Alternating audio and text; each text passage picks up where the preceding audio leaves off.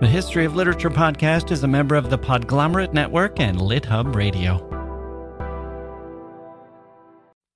Hello. In 2005, author Kurt Vonnegut came out with a book called A Man Without a Country, in which he provided a litmus test for what it means to be a twerp. I consider anybody a twerp, he wrote, who hasn't read the greatest American short story, which is Occurrence at Owl Creek Bridge by Ambrose Bierce. It isn't remotely political. It is a flawless example of American genius, like Sophisticated Lady by Duke Ellington or The Franklin Stove. End quote.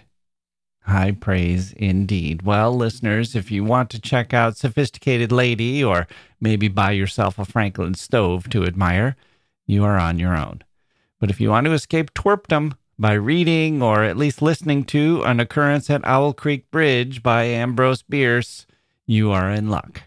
We take a look at Ambrose Bierce and his masterpiece of a short story today on the History of Literature.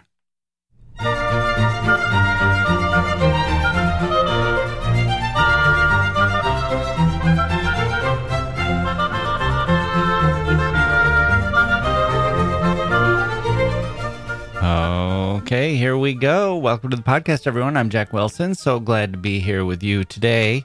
Twerpdom. You don't want to be there. Living in a state of twerpitude. I've been getting a lot of requests to read more short stories, but I juggle all these requests. Some people ask for more episodes where I dive into a book. Some want more poetry. Some want more guests. Some clamor for Mike Palindrome. Some want to hear from older authors or newer authors. I will try to get as much to... Sorry. I will try to get to as much as I can, my friends. We're doing 100 episodes a year. I know there's a lot to cover. Not every episode will have everything all at once. So, today we have a great short story, which I will read. A great and very influential short story. Ambrose Bierce is one of those people who maybe doesn't get the credit he should. He's like a Wilkie Collins or a Scottie Pippen or Robin, dwelling in the penumbra of another, more famous planet. His Dickens and Jordan and Batman is Mark Twain. 7 years older than Bierce, also a newspaper man, also a humorist, and the one who's still a household name in America, at least, and Bierce is not quite that. But Bierce deserves his own space.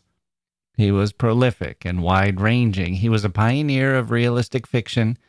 He was extremely witty, and he's got a spot in the history of literature for his book, The Devil's Dictionary, as well as his tales of soldiers and civilians, and his story, An Occurrence at Owl Creek Bridge. Also his genre writing and his journalism, and as a little spot as the inspiration for Carlos Fuentes' novel, The Old Gringo. Bierce is a fun writer and a fun person to read about. The august and somewhat snobbish writer, William Dean Howells, once said, Bierce is among our three greatest writers. And Bierce, when he was told of the comment, said, I'm sure Mr. Howells is the other two. It's good stuff. Bierce was born in Ohio in 1842, which, if you're doing quick math, you'll note that puts him in prime age to be in the Civil War, which in fact was his fate. He grew up in Indiana, where he finished high school and started work as a printer's apprentice for about a year before signing up for the Indiana Volunteers with the Union Army. He was wounded in the Battle of Kennesaw Mountain in 1864 and finished his service as a major. From there, after he got out of the Army, he went to San Francisco, where he met Mark Twain, already famous for his story, The Celebrated Jumping Frog of Calaveras County, among other works. The two became friends and rivals. San Francisco was a hub of literary activity at the time, and Bierce found work as an editor as well as a writer. He also lived in England for a few years, and he lived in the Dakotas, where he worked as a placer miner, a form of panning for gold, which apparently did not pan out. And if you're wondering if the phrase pan out comes from panning for gold, yes, in fact, it does. One of Bierce's books was called Nuggets and Dust Panned Out in California. Another one was called Cobwebs from an Empty Skull. Another was The Fiend's Delight, and of course, The Devil's Dictionary. Bierce was very good at writing titles.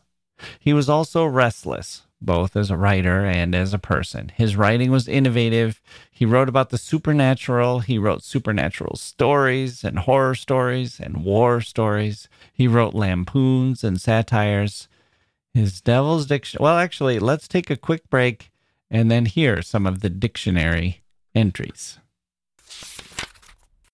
Hey, grown-ups. The Cat in the Hat Cast is a new podcast from Wondery, perfect for the whole family. Join the Cat in the Hat and your favorite Dr. Seuss characters as they get whisked away on a new adventure every week. Fish dreams of creating his very own polite and quiet podcast. That is, until he gets a surprise visit to his Fishbowl podcast studio from the Cat in the Hat himself, and it becomes very clear that the cat has other plans for the podcast, and those plans are the opposite of quiet. The cat may be disruptive, but it turns out he's also a great help to get Fish out of all kinds of predicaments. Bursting with music, silliness, and rhymes, the Cat in the Hat Cast encourages us all to find fun that is funny in every episode. Sing along to new favorite songs, try your luck at Titanic tongue twisters, have some fun with wondrous wordplay, and most importantly, bring your family along for all of the adventures in the Cat in the Hat Cast. Follow the Cat in the Hat Cast on the Wondery app or wherever you get your podcasts. You can listen to the Cat in the Hat Cast ad-free right now by joining Wondery Plus in the Wondery app or Wondery Kids Plus in Apple Podcasts. We're talking about Ambrose Bierce, his life and works. As I mentioned, he wrote lots of different styles of stories, including realistic fiction and what H.P. Lovecraft admired as, quote, weird fiction, end quote. And Bierce famously wrote the Devil's Dictionary, which demonstrates his razor-sharp wit. Piano, says the dictionary, noun, a parlor utensil for subduing the impenitent visitor. It is operated by depressing the keys of the machine and the spirits of the audience. Telephone, noun, an invention of the devil which abrogates some of the advantages of making a disagreeable person keep his distance. Telescope, noun, a device having a relation to the eye similar to that of the telephone to the ear, enabling distant objects to plague us with a multitude of needless details. Luckily, it is unprovided with a bell summoning us to the sacrifice. Cat, noun, a soft, indestructible automaton provided by nature to be kicked when things go wrong in the domestic circle. Cabbage, noun, a familiar kitchen garden vegetable about as large and wise as a man's head. And on we go. A consul is, in American politics, a person who, having failed to secure an office from the people, is given one by the administration on condition that he leave the country. A fork is an instrument used chiefly for the purpose of putting dead animals into the mouth. Formerly, the knife was used for this purpose, and by many worthy persons is still thought to have many advantages over the other tool, which, however, they do not altogether reject, but use to assist in the charging of the knife. The immunity of these persons from swift and awful death is one of the most striking proofs of God's mercy to those that hate him. An envelope becomes something like a poem. The coffin of a document, the scabbard of a bill, the husk of a remittance, the bedgown of a love letter. To exhort, verb transitive, is, in religious affairs, to put the conscience of another upon the spit and roast it to a nut-brown discomfort. Applause is the echo of a platitude. An elegy is a composition in verse, in which, without employing any of the methods of humor, the writer aims to produce in the reader's mind the dampest kind of dejection. And finally, one of my favorites, education, noun, that which discloses to the wise and disguises from the foolish their lack of understanding. You can hear the cynicism and sadness in Bierce's Devil's Dictionary. It's no wonder Vonnegut was a fan. They share a similar sensibility. Humans are awful, but life is good, and humor is the best approach to both. Bierce had a rough life. He was born in a log cabin, the 10th of 13. All of his siblings had names starting with an A, by the way. Abigail, Amelia, Anne, Addison, Aurelius, Augustus, Almeda, Andrew, Albert, Ambrose, Arthur, Adelia, and Aurelia. His parents were poor. After high school, he attended a military institute that burned down when he was there. During the war, he fought in some of the most horrific battles of the Civil War, and then at the fighting at Kennesaw Mountain, he suffered a traumatic brain injury. Was shot in the head by a Confederate bullet, hospitalized for months, and yet he went back into action later that year, in spite of his bouts of dizziness and frequent blackouts, which would afflict him for the rest of his life. Finally, he had to resign from the Army, and after he resigned, he found work as a map maker. He worked for the Treasury and the Mint before heading out to San Francisco and the launch of his writing career. But even as he found success as a writer, his troubles didn't end. He wrote a poem that satirically joked that President McKinley would be assassinated, and then McKinley was, and critics were furious with Bierce, blaming him for the assassination, saying that he had called for it. He was working for William Randolph Hearst at the time, famous from the movie Citizen Kane. It wasn't the first time that Bierce landed Hearst in hot water, though Hearst remained loyal to him and continued to employ him. Once Hearst sent him to D.C. to cover an ongoing scandal. The railroads had borrowed $130 million from the U.S. government to build the Transcontinental Railroad, the first link by rail of the East and West of the United States. The railroads then lobbied the government to be excused from repaying the loans, which was something like $4 or $5 billion in today's money. They found a congressman to support them, and they were ready to sneak the bill through with no public scrutiny. Bierce arrived and wrote column after column exposing and denouncing the scheme. Finally, an executive who had bribed the congressman asked Bierce to name his price. Bierce said, quote, "My price is $130 million. If, when you are ready to pay, I happen to be out of town, you may hand it over to my friend, the Treasurer of the United States." End quote. Newspapers picked up the story of Bierce being in D.C. and his quote to the would-be lobbyist, and the bill was defeated. But I got sidetracked. The victories in Bierce's personal life were outweighed by the losses. He learned that his wife was likely cheating on him. He found some letters suggesting as much, and the two separated. One of their sons died of alcoholism and pneumonia. The other committed suicide after being rejected by a woman. Actually, he shot the woman and her fiancé first. And though those shots were not fatal, the one that he reserved for himself was. And Bierce's war wounds plagued him. They made him irritable. He suffered from asthma as well. He had those blackouts all of his life. And he finally divorced his wife, and she died the following year. But that didn't end things for him. He had one last trip up his sleeve, one last adventure. In spite of the horrors of war and the damage they had inflicted on him, he engaged in a highly unusual journey at age 71. He left D.C., where he'd been living, and headed out to the Civil War battlefields to revisit them. And then he just kept going.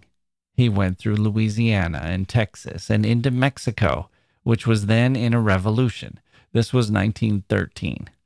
He joined Pancho Villa's army as an observer and then kept traveling with them. The day after Christmas, he wrote a letter to a friend which concluded, "As to me, I leave here tomorrow for an unknown destination." End quote. And then he disappeared. There was no trace of him after that. Nobody knows what happened to him. to this day. Some say he committed suicide, perhaps in the Grand Canyon. Others say he was executed by firing squad in a cemetery. An earlier letter had said, "Goodbye. If you hear of my being stood up against a Mexican stone wall and shot to rags, please know that I think it is a pretty good way to depart this life. It beats old age, disease, or falling down the cellar stairs. To be a gringo in Mexico. Ah, that is euthanasia." And now we turn to his most famous story, An Occurrence at Owl Creek Bridge, written in 1890 when Bierce was 48, so roughly halfway between the Civil War and the Mexican Revolution. 25 or so years later, but after the Civil War, but Bierce is looking back now to a Confederate supporter named Farquhar. Bierce himself was an abolitionist and a Union soldier, but in this case, though Farquhar was a wealthy planter and a slave owner, the story is, as Vonnegut said, not about politics. Rather, it's about the dignity of death. It also jumps around in time and has a famous twist ending. Let's take our last break and then hear An Occurrence at Owl Creek Bridge.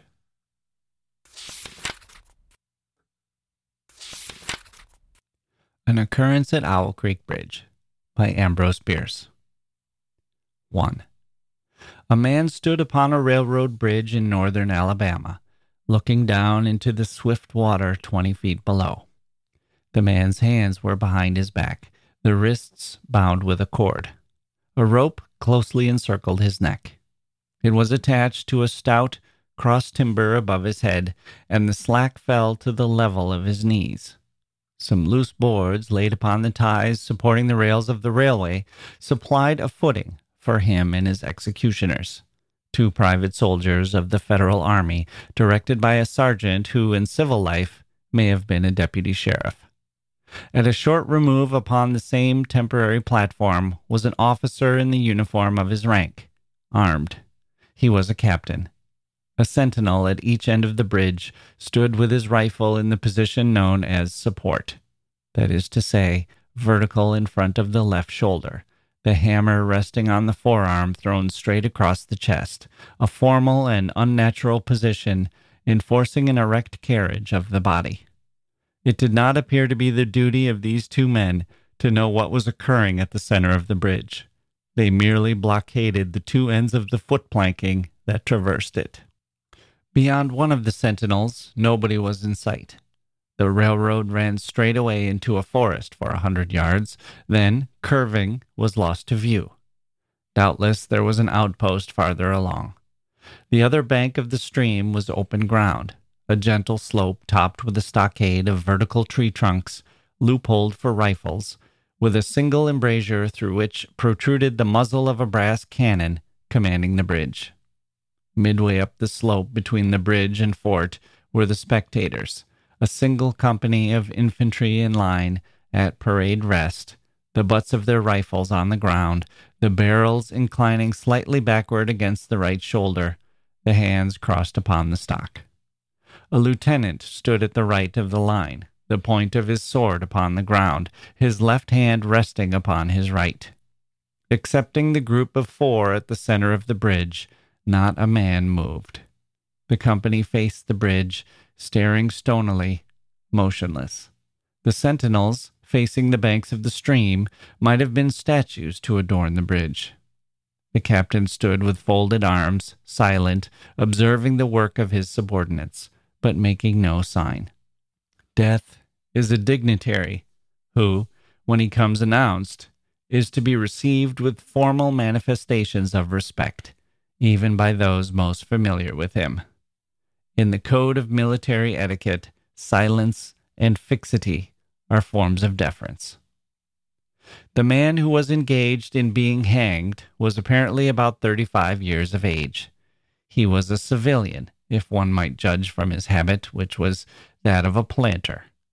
His features were good, a straight nose, firm mouth, broad forehead, from which his long dark hair was combed straight back, falling behind his ears to the collar of his well-fitting frock coat.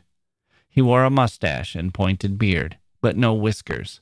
His eyes were large and dark gray, and had a kindly expression which one would hardly have expected in one whose neck was in the hemp. Evidently, this was no vulgar assassin.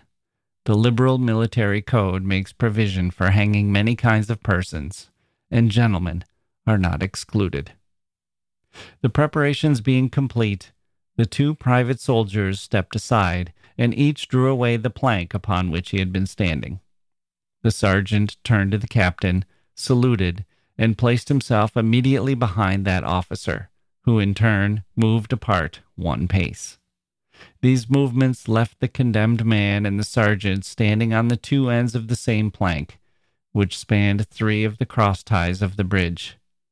The end upon which the civilian stood almost, but not quite, reached a fourth. This plank had been held in place by the weight of the captain. It was now held by that of the sergeant. At a signal from the former, the latter would step aside, the plank would tilt, and the condemned man go down between two ties. The arrangement commended itself to his judgment as simple and effective. His face had not been covered, nor his eyes bandaged. He looked a moment at his unsteadfast footing, then let his gaze wander to the swirling water of the stream racing madly beneath his feet. A piece of dancing driftwood caught his attention, and his eyes followed it down the current. How slowly it appeared to move. What a sluggish stream. He closed his eyes in order to fix his last thoughts upon his wife and children. The water, touched to gold by the early sun, the brooding mists under the banks at some distance down the stream, the fort, the soldiers, the piece of drift, all had distracted him. And now he became conscious of a new disturbance. Striking through the thought of his dear ones was sound which he could neither ignore nor understand, a sharp, distinct, metallic percussion, like the stroke of a blacksmith's hammer upon the anvil. It had the same ringing quality. He wondered what it was, and whether immeasurably distant or nearby. It seemed both. Its recurrence was regular, but as slow as the tolling of a death knell. He awaited each new stroke with impatience, and, he knew not why, apprehension. The intervals of silence grew progressively longer. The delays became maddening. With their greater infrequency, the sounds increased in strength and sharpness. They hurt his ear like the thrust of a knife. He feared he would shriek. What he heard was the ticking of his watch. He unclosed his eyes and saw again the water below him. If I could free my hands, he thought, I might throw off the noose and spring into the stream. By diving, I could evade the bullets, and, swimming vigorously, reach the bank, take to the woods, and get away home. My home, thank God, is as yet outside their lines. My wife and little ones are still beyond the invaders' farthest advance. As these thoughts, which have here to be set down in words, were flashed into the doomed man's brain rather than evolved from it, the captain nodded to the sergeant. The sergeant stepped aside. 2. Peyton Farquhar was a well-to-do planter of an old and highly respected Alabama family. Being a slave owner and, like other slave owners, a politician, he was naturally an original secessionist and ardently devoted to the Southern cause. Circumstances of an imperious nature, which it is unnecessary to relate here, had prevented him from taking service with that gallant army which had fought the disastrous campaigns ending with the fall of Corinth, and he had chafed under the inglorious restraint, longing for the release of his energies, the larger life of the soldier, the opportunity for distinction. That opportunity, he felt, would come, as it comes to all in wartime. Meanwhile, he did what he could. No service was too humble for him to perform in the aid of the South, no adventure too perilous for him to undertake if consistent with the character of a civilian who was at heart a soldier, and who in good faith and without too much qualification assented to at least a part of the frankly villainous dictum that all is fair in love and war. One evening, while Farquhar and his wife were sitting on a rustic bench near the entrance to his grounds, a gray-clad soldier rode up to the gate and asked for a drink of water. Mrs. Farquhar was only too happy to serve him with her own white hands. While she was fetching the water, her husband approached the dusty horseman and inquired eagerly for news from the front. "The Yanks are repairing the railroads," said the man, "and are getting ready for another advance. They have reached the Owl Creek Bridge, put it in order, and built a stockade on the north bank. The commandant has issued an order, which is posted everywhere, declaring that any civilian caught interfering with the railroad, its bridges, tunnels, or trains, will be summarily hanged. I saw the order." "How far is it to the Owl Creek Bridge?" Farquhar asked. "About 30 miles. "Is there no force on this side of the creek?" "Only a picket post half a mile out on the railroad, and a single sentinel at this end of the bridge." "Suppose a man, a civilian and student of hanging, should elude the picket post and perhaps get the better of the sentinel," said Farquhar, smiling. "What could he accomplish?" The soldier reflected.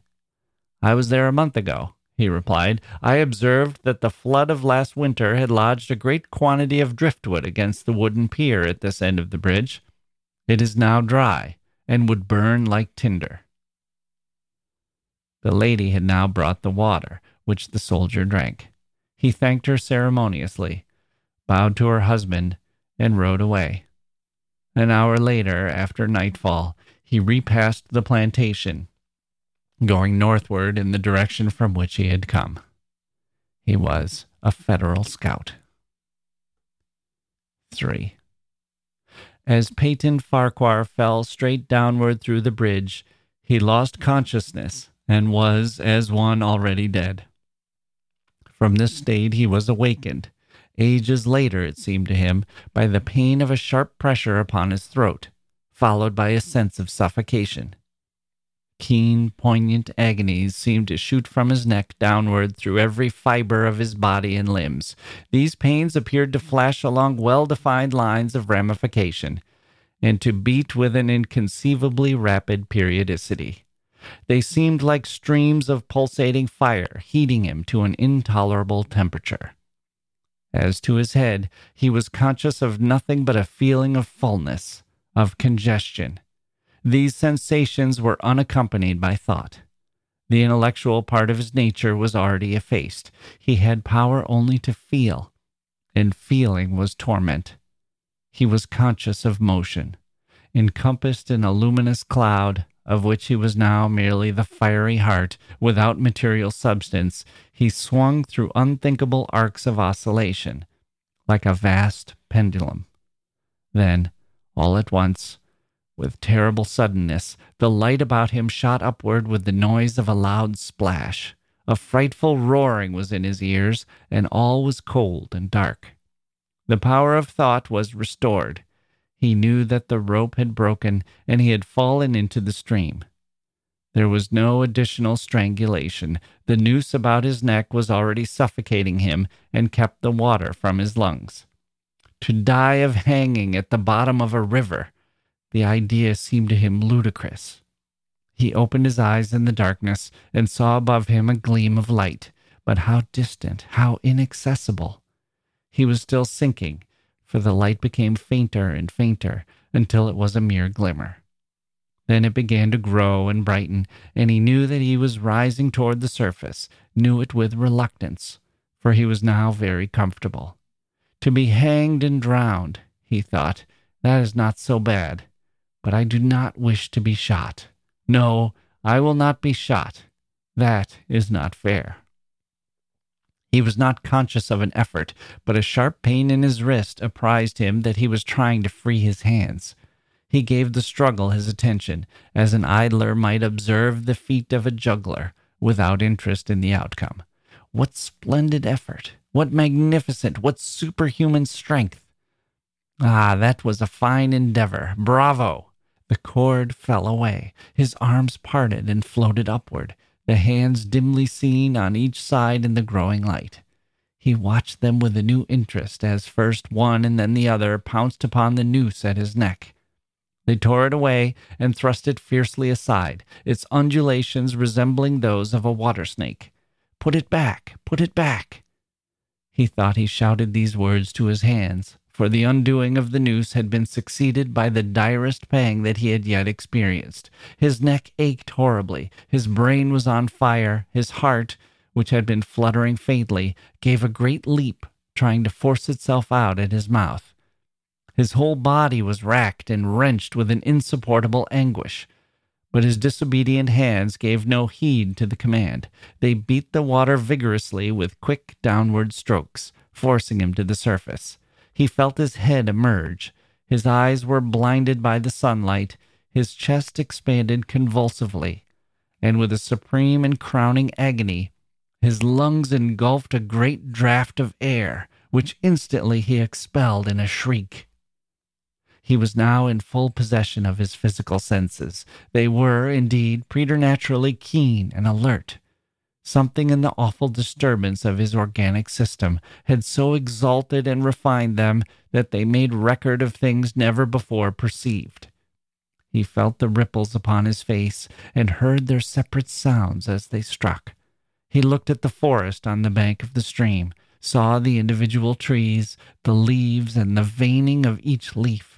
He saw the very insects upon them, the locusts, the brilliant-bodied flies, the gray spiders stretching their webs from twig to twig. He noted the prismatic colors in all the dewdrops upon a million blades of grass, the humming of the gnats that danced above the eddies of the stream, the beating of the dragonfly's wings, the strokes of the water spider's legs, like oars which had lifted their boat. All these made audible music.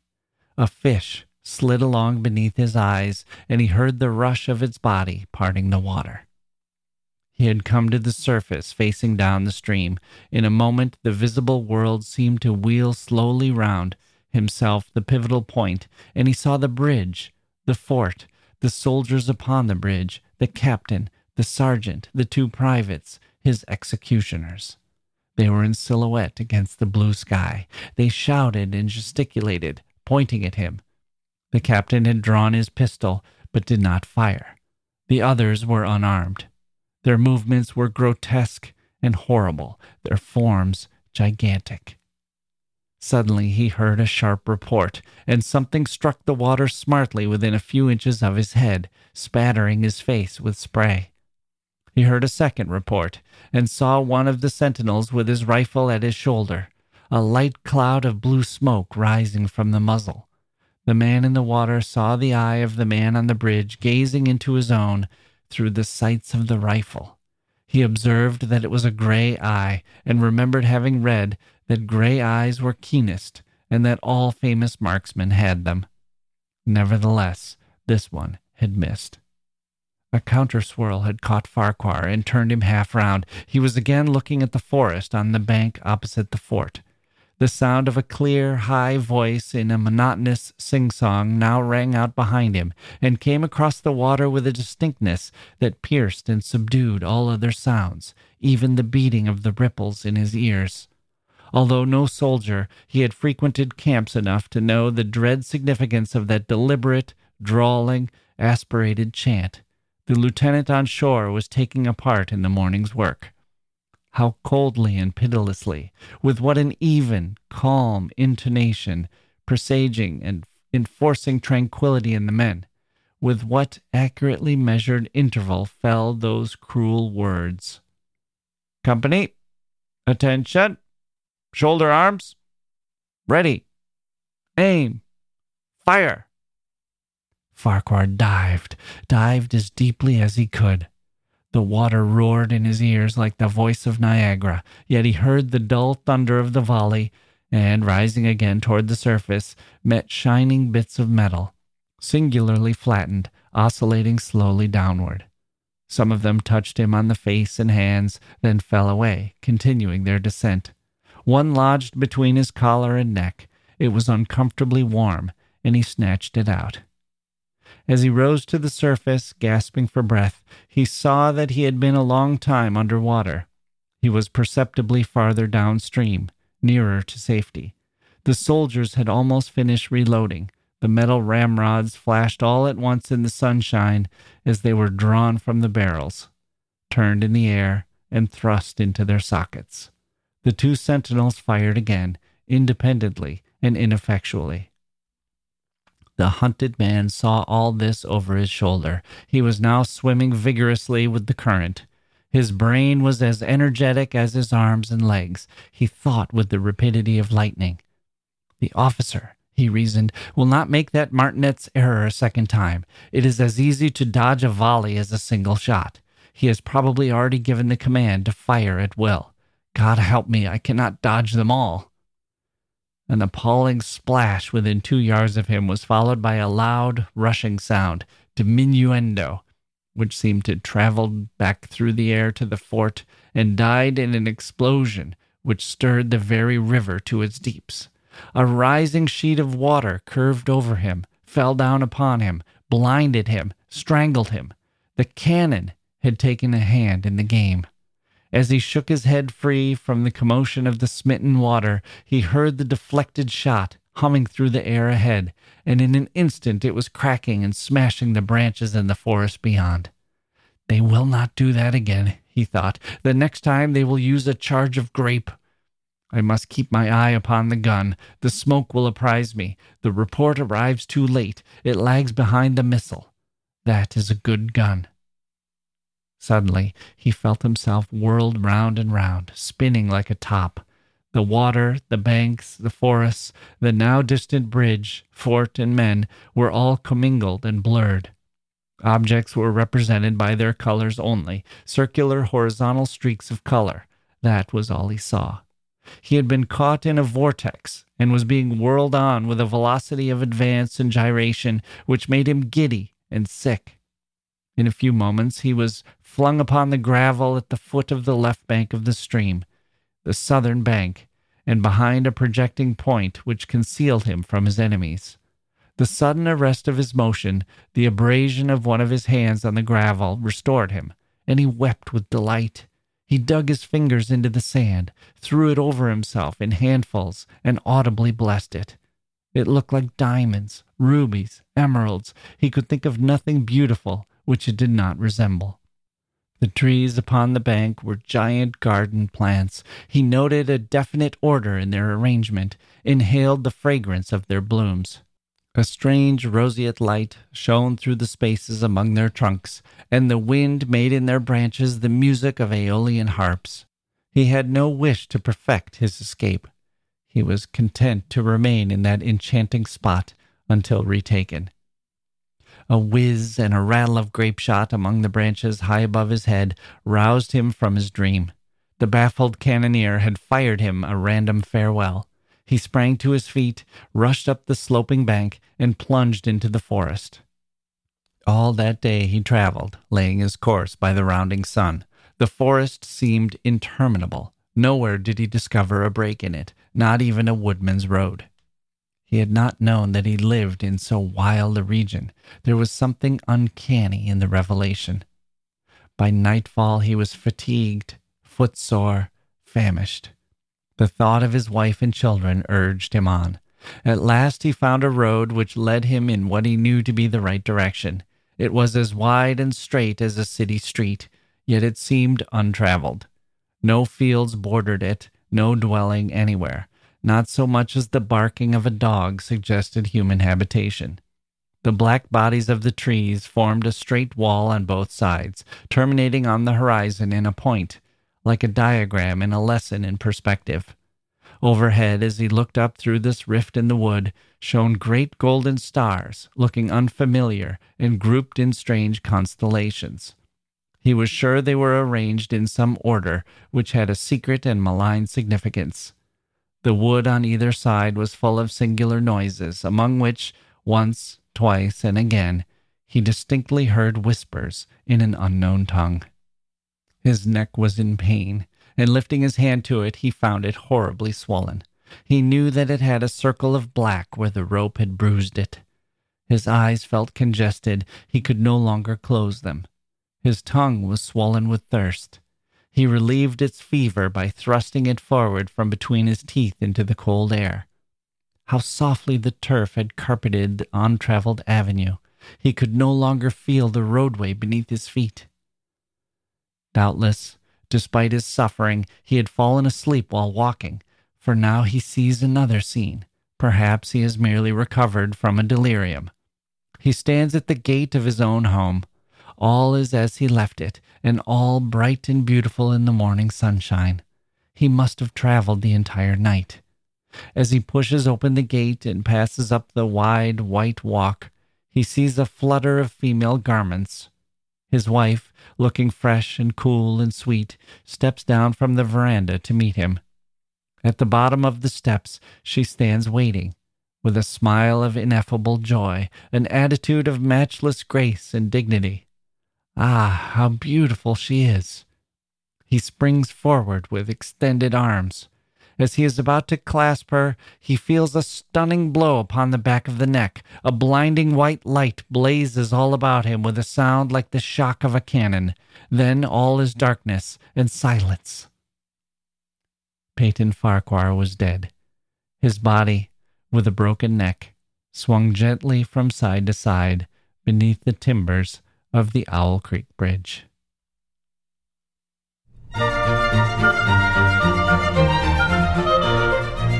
Okay, there we go. That's going to do it for this episode of the History of Literature. Did you follow the story, dear listeners? It all took place in a moment that flashes before your eyes. In that moment, Peyton Farquhar felt the dignity of life, of the world around us, and what he was leaving behind, which I hope is in store for all of us. This can be a very dignified place. We humans can express it and exude it, even as most of us are ridiculous most of the time. Ridiculous, but with dignity. That's what we are as a species, don't you think? Speaking of ridiculous, but with dignity, or at least ridiculous with aspirations of dignity, and sometimes vice versa. More vice than versa, I'm afraid. I'm Jack Wilson. Lots of great shows coming up. Please do subscribe and tell all your friends. That really helps us out. I'm Jack Wilson. Thank you for listening, and we'll see you next time.